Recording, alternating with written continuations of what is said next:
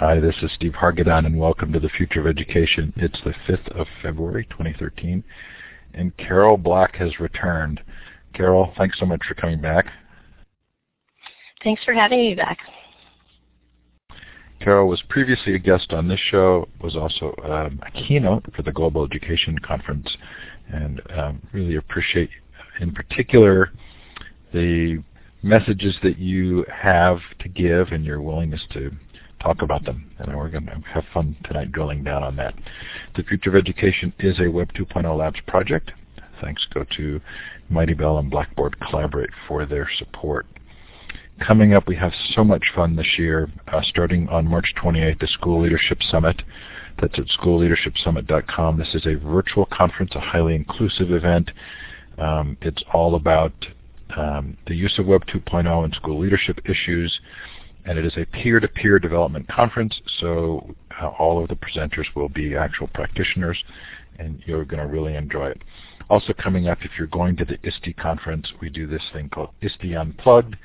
It's all of the community activities around that are fringe around the conference, including our all-day unconference, which we're calling Hack Education this year, and Audrey Waters is going to co-chair that event. We're going to have a homeschool conference in May, a worldwide homeschool conference that should be a lot of fun with Pat Ferenga, who co-wrote a book with John Holt on homeschooling. And then we're doing a big STEM X, that's STEM plus everything else worldwide conference, a gaming and education conference, a Future of Museums conference, plus our normal Future of Libraries conference and the Global Education Conference. So it should be busy. I hope you can join us. They're all free. Everything's recorded. Hundreds and hundreds of sessions by other fun people. And if you've never presented before, this is a great way to dip your toes in. Coming up on the Future of Education, Thursday, Laura Grace Walden is going to give us lessons from free-range learning. So you knew there was homeschooling, you knew there was unschooling. Now you're going to learn about free-range learning. Richard Millington was scheduled for today. We rescheduled for next week. It's an early in the day show. He's going to talk about his book on managing social communities. Howard Rheingold and their team will talk about pedagogy on the 12th. I think I'm missing something on the 5th, but I'll come back to that. Michael Fullen, which is new, is going to talk about education reform and the change process. Alan November is also new on who owns the learning. And I love this title, and I think it's going to wrap very nicely into some of the things we talk about tonight. Paul Thomas is going to talk about his book, Poverty and the Corporate Takeover of Education. Maurice Gibbons on self-directed learning. Kevin Dykes on student voice. Lots and lots of fun. Hopefully something there that's going to be of interest to you. New on this list, April 9th, Madeline Levine on Teach Your Children Well. Oh, and 2 Book Club 2.0 events. I set this up as a wiki. It's bookclub20.com. If you're going to hold a virtual book club, you can list it there. I'm holding a couple coming up in the next couple months. One on Seymour Papert's Mindstorms, misspelled there, huh? And John Dewey's Experience in Education. And so please go to bookclub20.com and you'll find out all about that. If you've missed any of our previous shows, they are all recorded in full Blackboard Collaborate form in an MP3. Stephen Bezruchka, I just had a spelling issue today. Stephen was on the show, and it was just delightful talking about different ways of looking at poverty and its impact, and I think we're going to discuss that tonight. In fact, I hope that we are. So this is when those of you who are in the live audience can let us know where you're listening from. Click on the star to the left of the map. Click twice, and then click on the map. And feel free to shout out in the chat. Let us know time, temperature, and the like. I'm in lovely Park City, Utah, where snow's been melting like crazy in warm, gorgeous days.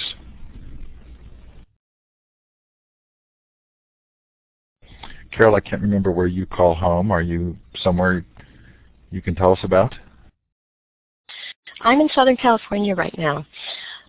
We spend part of our time in the Rocky Mountains as well, but we have escaped and headed for California. Fun. Wherever you're listening from, or if you're listening to the recording, we're sure glad that you're taking the time, and we appreciate it.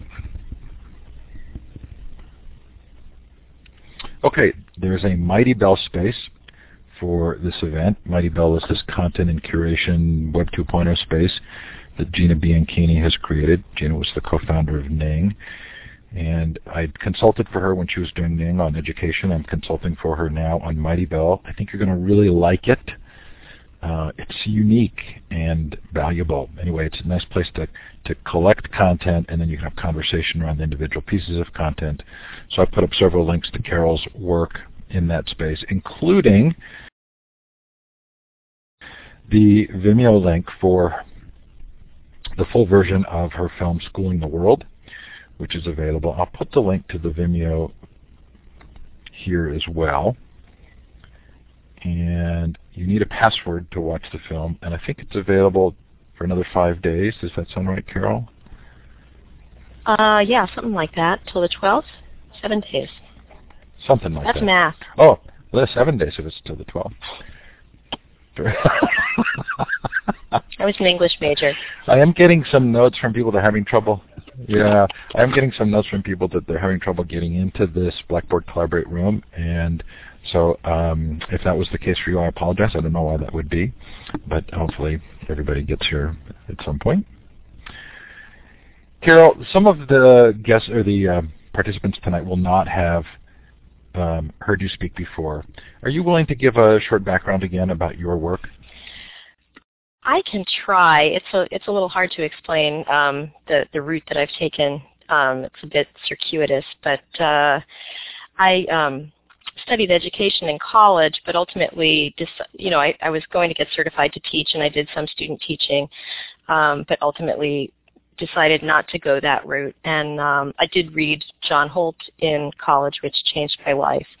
And so then I wound up through a series of things, going to graduate school in English literature for a while, and then getting into the film and television business, which my husband and I did together for several years. Then we escaped from that and began getting into independent documentary filmmaking. So we made the film Schooling the World. In that time, we had developed a lot of alternative ideas about education and a lot of questions about different ways of learning. And in fact, we're raising our own kids and educating our own kids in a very alternative fashion. And so it just started to really concern us that this one-size-fits-all idea of schooling was being imposed uniformly around the world. And so it's really the uniformity that is the key that we're objecting to. If school works for some people, if they like it, that's great. But the idea that every single child on the planet has to be educated in the same exact way, became a really concerning idea to us. And so we wound up making the film. Have just sort of continued with independent projects along those lines.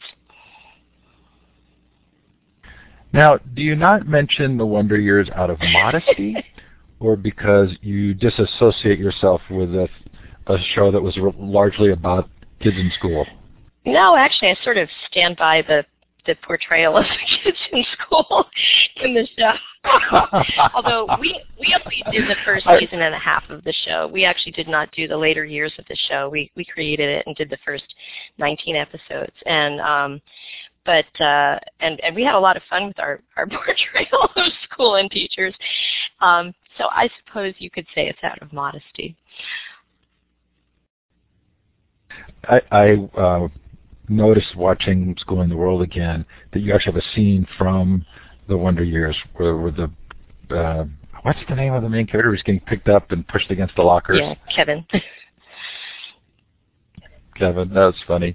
Well, so I'm interested in the whole idea of the movie as a change medium, and it's been prompted by my own shift in diet. I have a number of autoimmune disorders, which include vitiligo, the Michael Jackson skin disorder where you lose pigment in your skin. And I went to a doctor, and she had me, she actually, to her great credit, suggested I go on a vegan diet. And there's some really interesting counter motivations for a physician to recommend that kind of a treatment. But I did, and then my blood work came back so incredibly positive. My risk of a future cardiovascular event dropped significantly from high risk to almost the lowest risk category. And so then I began to watch all these food movies, and there are many of them. How much do you kind of track the social movements through movies, and how has Schooling the World been a part of that? Do you feel like it's making its impact?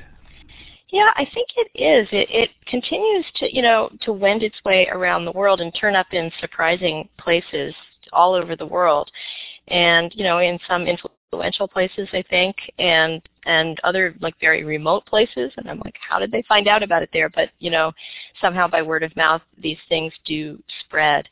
So I do think that filmmaking is a great way to raise conversations that are not being raised in the mainstream media or mainstream education, in fact. And there's a great website called Films for Action that just has a huge reference collection of films on all kinds of social change topics. And whether you agree with the content of every single film, it's a great way to start a conversation. And in fact, I'm sort of an advocate of people having like a documentary film club at home as an alternative to a book club, because a lot of people I know get too tired to read the book, but you can get people together and watch a film in an hour and a half, and then have a really good conversation about something you might not have thought about before. So I think it's effective in that way. I love that idea, the documentary film club. It's occurring to me that it might be really fun. There are several films on school and education. Schooling the World is probably my favorite. I liked A Race to Nowhere. I didn't like Waiting for Superman. I wonder if it would make any sense to hold a virtual film festival on movies about school and education. You don't have to answer that now, but that would be fun to think about. I think it's a great idea, though, to just get a lot of ideas out and just get people talking and really thinking about some of these different perspectives. So how does the movie fit into your own evolution of thinking? We're going to talk about Occupy Your Brain, this fascinating essay you wrote. Did thinking about schooling differently shift your thinking about other things, or sort of including economic issues or political issues? Or did the other thinking, was that a part of a larger sort of life awareness that led in part to Schooling the World? Boy, that's a hard question. I mean, I think things kind of dovetail over, many years, but what I came to feel was that education was a huge blind spot among people who otherwise I shared many feelings with. People who tend to care about social justice, they tend to care about poverty, they care about the environment, they care about indigenous cultures, they care about diversity, but they tend to not see the way the institution of school is actually working counter to those goals. They tend to take it as a given that it's promoting those goals, and which of course in some ways it is, but in many, many deep structural ways it is working counter to those goals. I think it works counter to environmentalism by taking children out of nature and keeping them indoors all day. I think it works counter to social justice by ranking children, in a kind of numeric hierarchy, which, it's extremely well documented, correlates with social class and income level. So, and I think that it works counter to the basic desire to raise critical thinkers and independent citizens by the fact that children are in a situation, and young people, high school students and college students, are in a situation where, depending on what they say or think, they can be graded down for this. They're in a power relationship, and this is what Occupy Your Brain is sort of about, where you take learning and you embed it in a power relationship where kids are made to feel they have to please the teacher. And so, in some cases, they feel they have to censor themselves, consciously, but often what they do is they censor themselves kind of unconsciously, kind of intuitively. They just start saying the things that they feel will gain them approval. And so this is really counterproductive to the goal of creating a critically thinking citizenry. I'm interested in the degree to which changing thinking takes time. I had John Taylor Gatto on the show a couple of years ago, and most people in traditional schooling have not known about him, although he was well known in the homeschooling world starting about 1990 when he quit and began writing those books. We're all going to discover things at different times. Is there something going on culturally now that's bigger than just schooling? Is there a way in which the internet is promoting a willingness to question and see a diversity of opinions that you think is a positive force here? Well, I think, as I mentioned in the piece, that the internet has demonstrated to a lot of people in education the way children can learn in a self-directed fashion and the way knowledge can kind of emerge through collaborative processes as opposed to through, very top-down controlled processes. And I mean, the internet itself obviously emerged by people who had dropped out of college and were just fooling with stuff in a garage. And personal computers did. And the internet, evolved out of these very collaborative processes. So I think a lot of educators have begun to recognize that, and obviously there's the use of Twitter and other social media in the kind of revolutionary movements that have been taking place around the world. One concern that I have is that there are some educators who are kind of drawing from that therefore children should be on computers all day long, because people can learn collaboratively and in a self-directed fashion and in a kind of more intuitive, organic fashion without being on a computer. They can do that outdoors. They can do it on their own, learning completely independently. They can do it in nature. They can do it in physical groups. And so, the notion of seeing a room full of children in a classroom on a computer playing games, computer games and doing self-directed projects on a computer all day long is sort of troubling to me. But so I wish people who are seeing that with the internet would realize that this is a feature not of the internet, it's a feature of human learning and communication and collaboration. A woman posted on a blog post I did earlier that schools tend to reflect the adult world. So is this Occupy Your Brain thinking about schooling, is it reflective of larger adult institutional cultures that treat adults in the same way that we're thinking about how students get treated? Well, yeah. I think that the conditioning that we get to accept this very hierarchical ranking of students feeds directly into the conditioning to accept the economic hierarchy in our society. There's a sense that some people are just better than others, and we can't help that. It's just the way it is, and it's sad, but oh well, these people are smarter, so they deserve to be richer. And the notion that intelligence should equate to economic reward in and of itself is problematic. If you have a retarded child, a developmentally disabled child, that doesn't mean that you should, therefore that child should live in some kind of abject poverty. People deserve to be cared for. They deserve to have a decent quality of life, regardless of how intelligent they are or how academically high-performing they are. But I think there's this kind of conditioning to the idea that the meritocracy is somehow a just way of distributing material resources in our society. Also, it conditions people to accept this idea that there's nothing you can do about your situation, because if people disagree with the policies of the school that they're in, there's very little hope that they have of having any impact on that policy.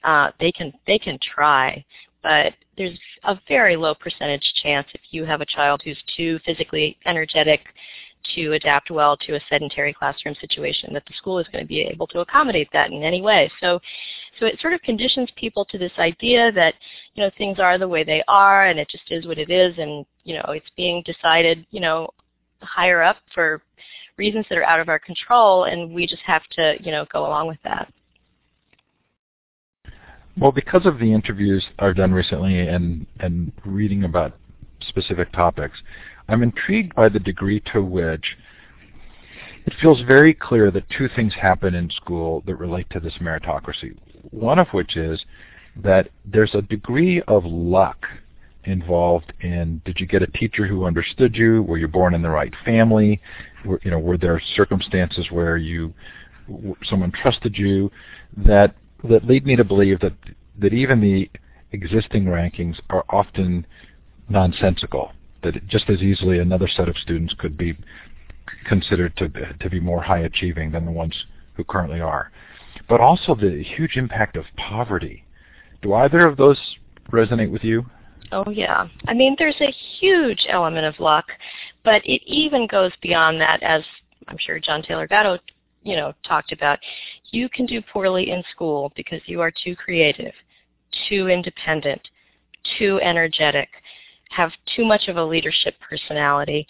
You love nature too much. You are too social. A lot of kids who are going to be entrepreneurs, who are going to be politicians, who are going to be, forest rangers, who are going to be artists, who are going to be great innovative scientists, these people don't like school. They don't thrive there. They're very unhappy there. And in many cases, they just disengage. In some cases, you'll have, a scientifically talented person who will go ahead and get their A's, but in other cases, somebody who's perfectly capable of high academic achievement will just become so disenchanted and so disengaged that, they just won't do it. So, but then the factor that we're creating this grading system that penalizes poor kids, that, basically one of the most, I think we need to say this to ourselves over and over and over again. One of the most consistent features of our education system is that it labels poor children as less intelligent than rich children. We have to change that. And, Steve and I, we were talking before about, some of the reasons for this, but, there's a lot of new data coming out about the impact of stress on cognitive abilities. Anybody that has been in a stressful situation, who had a relative diagnosed with cancer, and then you find yourself in the grocery store unable to remember why, what you came to buy, stress interferes with your ability to focus on certain types of cognitive things. So when you have children who are growing up in highly stressful environments, aside from the fact that they don't have a room of their own, they don't have computers, they don't have books, they don't have parents who can help them with their math, and they just have they have to take care of younger children, they have to take part-time jobs, they have so many disadvantages that then have the end result that they are labeled as less intelligent. And this is, I think this is why we just have to stop this labeling of children. I really believe that the numbering and ranking and grading of children is one of the great moral wrongs of our time. I've told the story recently of speaking at a conference and talking about this, and having a group of students who were obviously super high achieving, kind of Ivy League success stories come up and say, even though we were in that success category, even we didn't feel that we were smart. I think a lot of high-achieving people don't feel they're smart, actually. I think a lot of kids feel that they're hanging on by the skin of their teeth, and they're not actually developing a real intellectual confidence and competence. They're scrambling for the next grade and scrambling, to impress the next teacher, and they're really not thinking for themselves very often. Obviously, I see some people in the chat who are saying, well, I don't think that's true. Obviously, it's not always true, but it's true a lot of the time. And the people for whom it is true need to be taken seriously, and we need to think about them. So, yeah, I think that real confidence comes from real mastery of just becoming good at something, where you know you're good. You're not waiting for somebody else to tell you how good you are. You know what you're doing. And kids don't have a lot of opportunities to develop those skills. Yeah, maybe smart was the wrong word to use, but it's clear to me that we are born learners, and that something in schooling convinces a significant number of us that we're not good learners.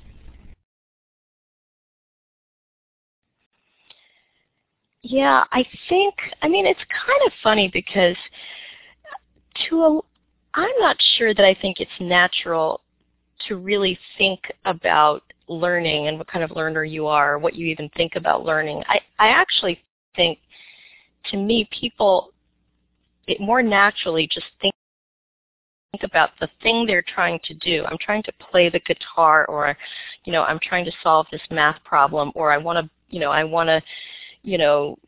build this doghouse, or I want to paint this picture. There's something that you're trying to do, and what you really want to have is a sense of how close you're getting to doing it the way it needs to be done, as opposed to, again, am I learning and am I going to get a good grade for this, all of which really takes you away from the activity itself.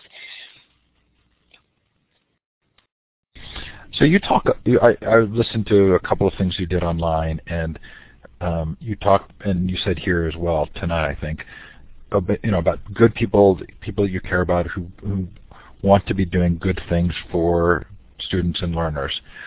And yet we have this school system, and arguably we have incredibly what appear to be erroneous activities taking place with regard to the financial community. We have fascinatingly, I'm going to say these things carefully, we have fascinating deception associated with global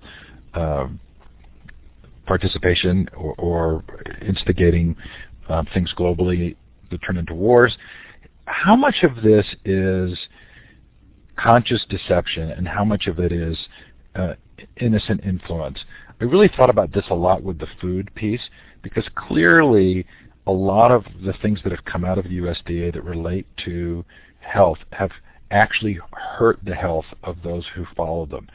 So is this, how do you figure out the balance between innocent influence and conscious deception? Well, unless you're in the back room, I think it's very hard to know. You have to sort of follow the money and see where the motivations lie. But I'm not really, I think that our system of education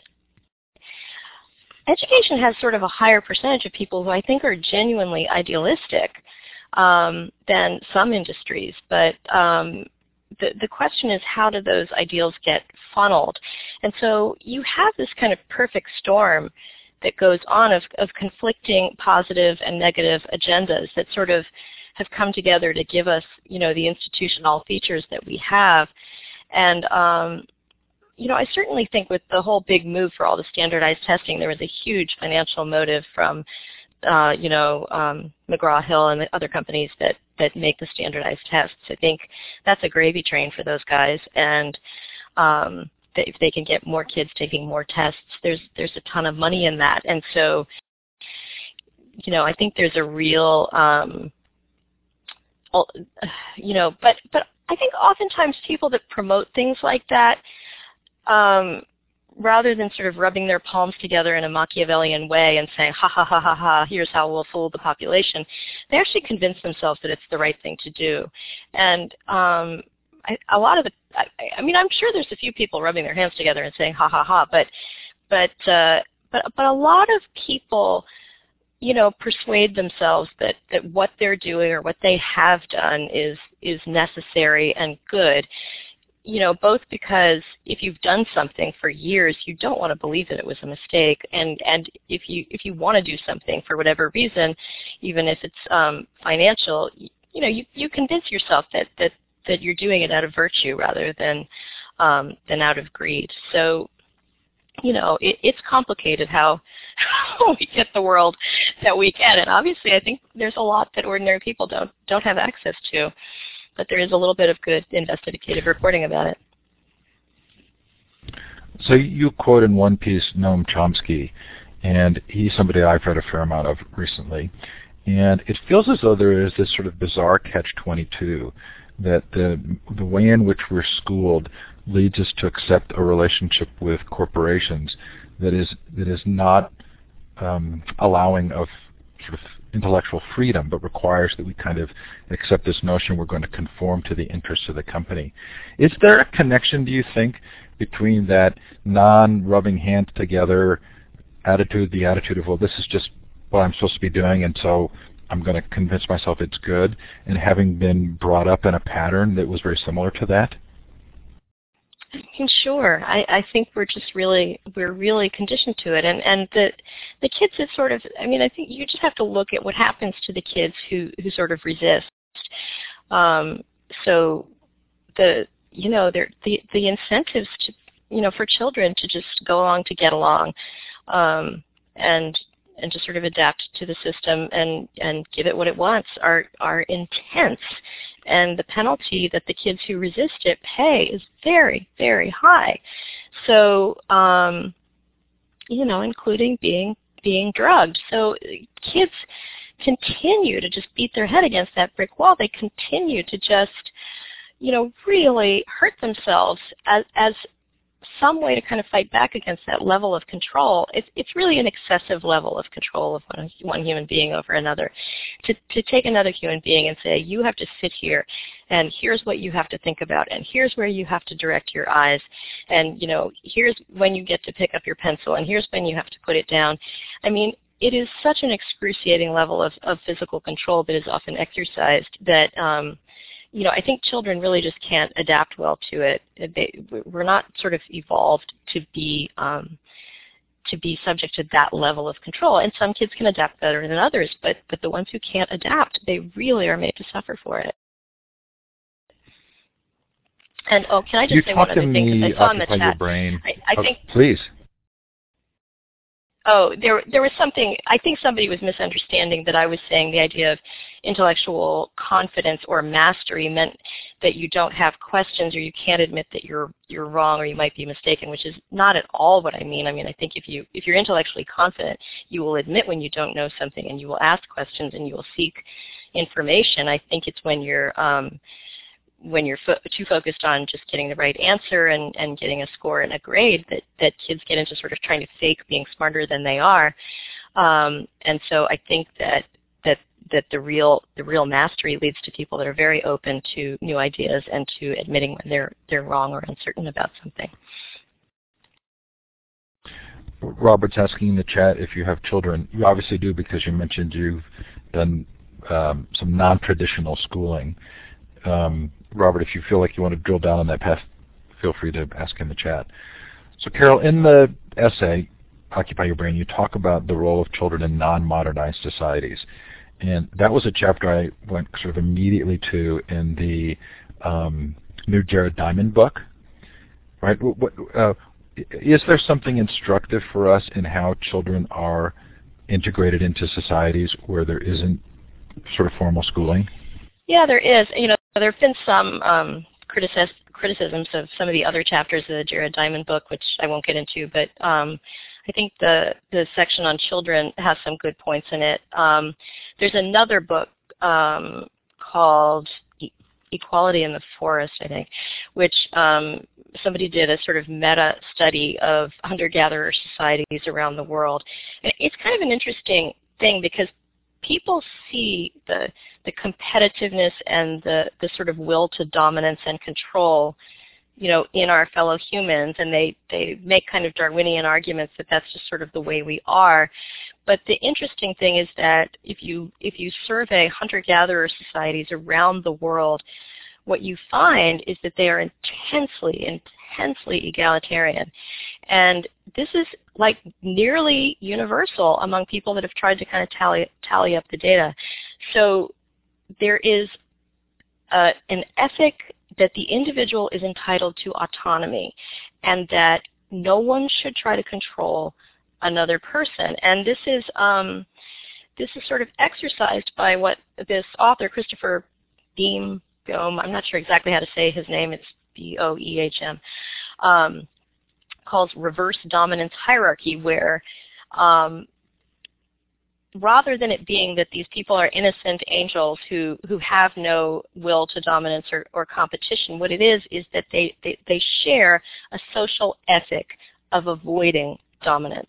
And so the people who are kind of the rank and file, if someone tries to emerge and control them all, they will sanction that socially. So with ridicule or making fun of them. And, you see this in children in school, interestingly, because children, young children tend not to like, the teacher's pet. They have many ways that they subvert the structures that are trying to rank them into hierarchies.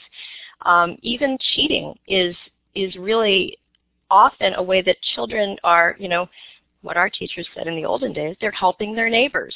They're not cheating for personal gain often. Some older kids are, but younger kids are often cheating as a way of helping their neighbors. They're trying to equalize this kind of stacked competition that they are being put in by adults. And so what you see in kids is this real impulse to maintain that autonomy and to avoid that kind of competitive ranking, which they will try to achieve in all kinds of different ways. And the way they try to subvert the authority structure of the school in a million ways that we're all familiar with. But the inattention and the forgetting and the things that are considered to be symptoms of ADHD, to me, are what people do when they're resisting control. So I think that what the takeaway from all of this is that to be this controlled and to be ranked in this way is not necessarily natural to our species. And there's a lot of research that's coming out now about just sort of looking at the natural history of human beings as a species, and what are we evolutionarily evolved to accept, and how are we meant to relate to one another and learn. And so one of the things that they're learning is that free play, often rough and tumble physical play, is an important part of neurological development and is an important part of social development. And when you hold kids still all day and you don't allow them to engage in free play, this is related to the things that we then label ADHD. So do you want to explore with us for a minute how you think this has happened? I know that you quoted from a book in one talk about the right brain, left brain sort of historical shift and the impacts of a way of thinking that's very analytical and ranking ordered. Yeah, I mean this book, it's called The Master and His Emissary by Ian McGilchrist, and it's really, really fascinating. And he has research that has been done about the way that the two hemispheres of the brain functions. I think, didn't Daniel Pink also do a kind of popularized talk about this? I'm not sure. But in any case, yeah, the idea is that the left brain is very analytical. It's sort of quantitative. And it really likes to measure and count things, and it's really sort of evolved. It's the part of our brain that has evolved to deal with non-living things. It sort of prefers non-living things. They've done this. They've done these research studies where they have some chemical way that they can actually shut down one hemisphere of the brain at a time and see how the same person responds to situations, first with the left side of their brain and then the right side of their brain. So the left brain is very systematic in its thinking, but the interesting thing is it is impervious to sort of real life information coming from the outside. So once it forms a theory, the left brain forms a theory, it cannot see outside of its own theory to what is actually happening. So it's kind of like, the left brain doesn't see when the emperor has no clothes, and the right brain is the part that does see that, because the right brain is sort of grounded in sensation and experience and compassion and relationship, and is more intuitive and is more just sort of keyed into the world around it. So the problem, I think, is that, there is this kind of thing where we start to teach what we can measure because we love to measure what children learn, and you really can't measure what is in another person's brain. So if measurement becomes the imperative, then you begin to focus increasingly on what can be measured. A lot of people have remarked on that. So, but the thing to me that I think is even more troubling is that, and this is another thing that Chomsky says, you can't, physical scientists, people who do chemistry, they can't construct a theory and then maintain that theory in the face of contrary evidence. You have to abide by the laws of physics and chemistry, but you can, in the social sciences and in education, you can construct a theory, and no matter how much evidence there is to the contrary, you can just keep going with the same theory. And so, I think that that's why I think we need to go to a different way of thinking about children. And an example of this really would be that we are drugging, 15% of our boys for ADHD. And, this is not rocket science. Some children are too high energy to sit still all day. We have to find ways for them to learn that does not require them to sit still so much. There's a small, tiny percentage of children who may have some actual type of neurological damage, but a lot of these children, they have strong personalities, they have high energy, they're kind of alpha dogs, and any animal trainer knows that you cannot train an animal that is not getting enough exercise. So, we are not letting our children move their bodies enough, and it's making them insane. And the fact that we don't see this when it's as plain as the nose in front of our face and we don't respond to it promptly is, I think, evidence of just how far afield we've really gotten as a society. It's going to be fun in a minute or two to sort of shift this conversation toward what we can do. But before we do so, I want to ask you about the impact of family. There was recently a Bill of Rights and Principles for Learners in the Digital Age that came out. A small group of people were invited to Palo Alto to create this document. And I did a podcast with Audrey Waters on this because it was really interesting to look at this document and see that they specifically said learning begins on the playground and never once mentioned family. And I said, this is sort of stunning to me. How could you create a document on learning and not mention the family? And why would you think that learning starts on the playground rather than from the moment of birth? Do you have thoughts about family? Well, I do. I think it is extremely unfortunate that we have a situation where the teachers' unions and the homeschooling community are being pitted against one another. And obviously this is not true of all teachers, and there are arenas where there's really good communication going on now between teachers and homeschoolers and unschoolers because, homeschoolers and unschoolers are doing great experimentation with learning. But yeah, obviously it begins in the family. But if you look at the NEA resolutions, which they just reaffirmed again in 2013, it says that home education cannot provide an adequate education for a child, and anyone who home educates should be a certified teacher, and they should follow the state prescribed curriculum and testing programs. So why, after all this time, when it's really abundantly clear that homeschooling works well for a lot of people, the NEA feels the need to continue to condemn it and pit these two groups against one another is really problematic. And so obviously there's teachers in the schools that really understand how important the family is, and families that appreciate the teachers, and they're really working well together. And then there are these other, sort of elements in the community that are just playing a blame game and a kind of a tug-of-war power game over who gets to control the children. So, yeah, there's a real, it's kind of crazy.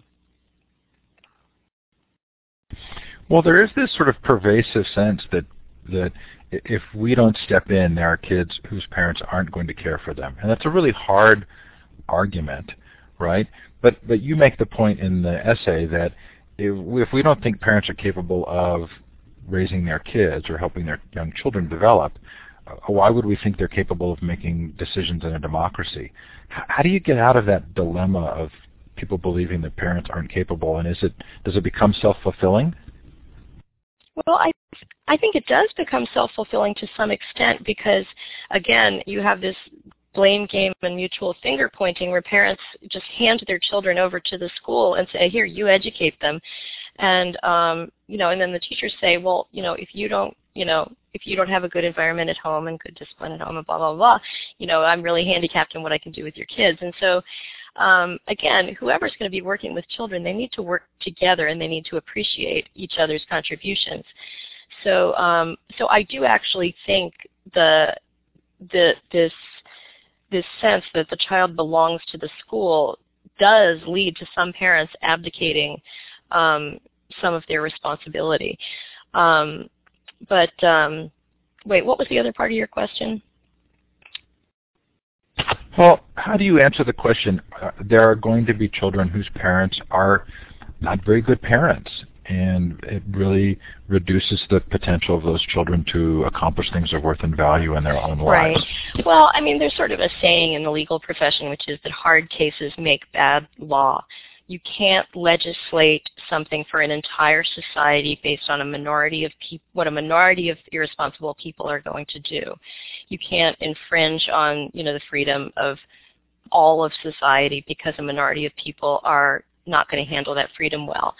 So, I just think there are child abuse and neglect laws on the book. There are agencies for dealing with that, which are, often have a lot of problems themselves, but there are kids who get abused at home and there are kids who get abused at school. So child abuse, I think, just needs to be seen as a problem. And I think, to me, in my experience, the best solution to child abuse is to rebuild a sense of community, is to have neighbors know each other, is to have extended family and aunts and uncles living closer together. And that's obviously a long-range goal, but I have lived for the last, 11 years in a very small town, and, we have our share of families with, alcoholism and substance abuse and domestic problems. And what you do see is that the kids who are coming from these families, they have other places to go. They have other families that will take them in. Everybody kind of knows what's going on, and there aren't as many secrets. And, so it doesn't have to only happen through the institution of school that someone else has an eye on the kids. And, in fact, I can give you a really personal example of this, because when I was in high school, I was really anorexic for a while, but none of my teachers knew me well enough. They hadn't known me the year before. They didn't realize that I didn't used to be quite that small. Other kids that I knew had serious drug problems, but their teachers, at a large public high school, their teachers didn't know them well enough to know that they weren't always like that. They couldn't necessarily tell the difference between this kid who was smoking PCP and, what that kid was normally like, that actually this was a very bright, alert person normally. So, in most public high schools right now, there really isn't enough close relationship. The teachers are too overburdened with too many students. It's not their fault. It's just the way the institution works. It's actually not at all a good structure for catching problems with children. And, so in my case, the person that noticed that I had an eating problem was my aunt. She came to visit. She came to our house. She said, why is Carol getting smaller? So, because somehow parents can sometimes, I guess, be in denial about that. So in any any case, I do think that the real safety of children comes from real networks of close personal relationships in a community and extended family of people who know them, have known them their whole childhood, and care about them and are involved in their lives. And there is no substitute for trying to rebuild that. We really need to try to rebuild that in our society. So let's talk about the rebuilding. Homeschooling is very much a kind of a one-to-one growth relationship. Someone's doing it, they talk to their friends, kind of help them get some comfort, they maybe join a small homeschooling group. Dale Doherty, the creator of Make Magazine, talks about the maker movement sort of growing in the same way, in the way that marathon running has grown, right? There's no superstructure, no organization from the top creating the growth. It's the one-to-one connecting and communities that get built at the grassroots level. That kind of growth, though, typically only gets to a certain percentage of the population. Is this a serious enough issue, education, and is the impact, negative enough for so many kids that it should be like a civil rights movement? Do we need sort of a stronger voice on this? Well, I personally believe that it is a moral issue similar to the civil rights movement. I think this ranking and grading of children is morally wrong. It does damage to them that is absolutely equivalent to child abuse. So if you're going to give a kid C's and D's, you might as well be just standing in front of them shouting, "You are stupid and worthless and you will never amount to anything in life." So it has exactly the same impact on people as protracted child abuse, verbal abuse. So, and I do also think that the lack of control that people have over their children's education, the lack of control that parents have, that teachers have, and that children have, is a civil rights issue, and we should just stop putting up with it. But just as a kind of, I do think that the one-to-one thing is sometimes the way it has to work at certain periods of history, but just two things to think about. One is that Chris Hedges, who was a war correspondent who was in the old communist Czechoslovakia before the communist government went down, said that 6 months before that government collapsed, that whole situation seemed so locked down you never thought it would change. It just seemed that there was no room for change. And then 6 months later, it was gone, and they were living in a new democracy. So not all their problems were solved, but at least there was an increase in freedom. And I think in the same way that this structure that we have is so anti-life. It has good things in it, but it is so fundamentally anti-life that it could collapse of its own weight quite rapidly, and people could suddenly realize that it's kind of a crazy thing that we're doing to ourselves. And so my kind of thought experiment is, if you took your local public school and you removed that education is compulsory, and you removed the state-mandated curriculum, and you removed the state control over individual teachers, and you removed compulsory grading. Kids could ask for whatever kind of feedback they want, but grading would not be a standard compulsory thing, and it would certainly not be public. What you would have pretty quickly, and this would cost no money, what you would have is a community center. And things would start, nothing would need to change right away. People probably would be uncomfortable with radical change, and they would just kind of keep doing what they're doing for a while. But then it could begin to evolve. It could become a living system, and people would start buzzing, and they would start talking about what they really want and what they really need and what's working for them and what's not working for them. And people could make proposals, and a group of people could say, we would like to have a Waldorf-style kindergarten, and start working with the kindergarten teacher to see if they could, make some changes in that direction. And a group of kids could say, we want to, design software and have 2 hours a day that we sit around and work on software design. And because they wouldn't have a mandated curriculum, they would be able to take that time to do that if they so chose. So I don't think that teachers need to be so threatened about that kind of an idea. You could have teachers who would be teaching, fewer classes in the standard subjects and more classes in creative writing and intensive science labs and, workshops of all kinds and discussion groups of all kinds.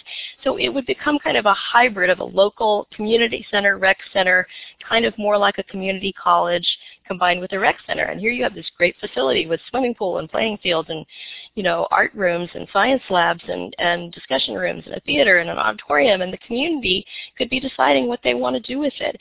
And you could bring adults into the institution where adults could be taking classes there, and teenagers and adults could do a creative workshop, a creative writing workshop together.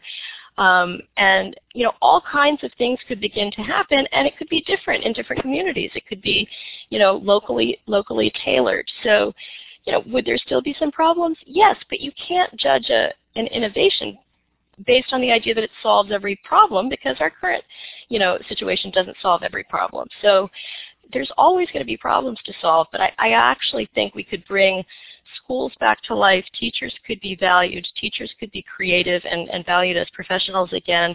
Parents could have more freedom. Kids could have more freedom. And we could really have like a vital basis for a community to share. So that would be one idea.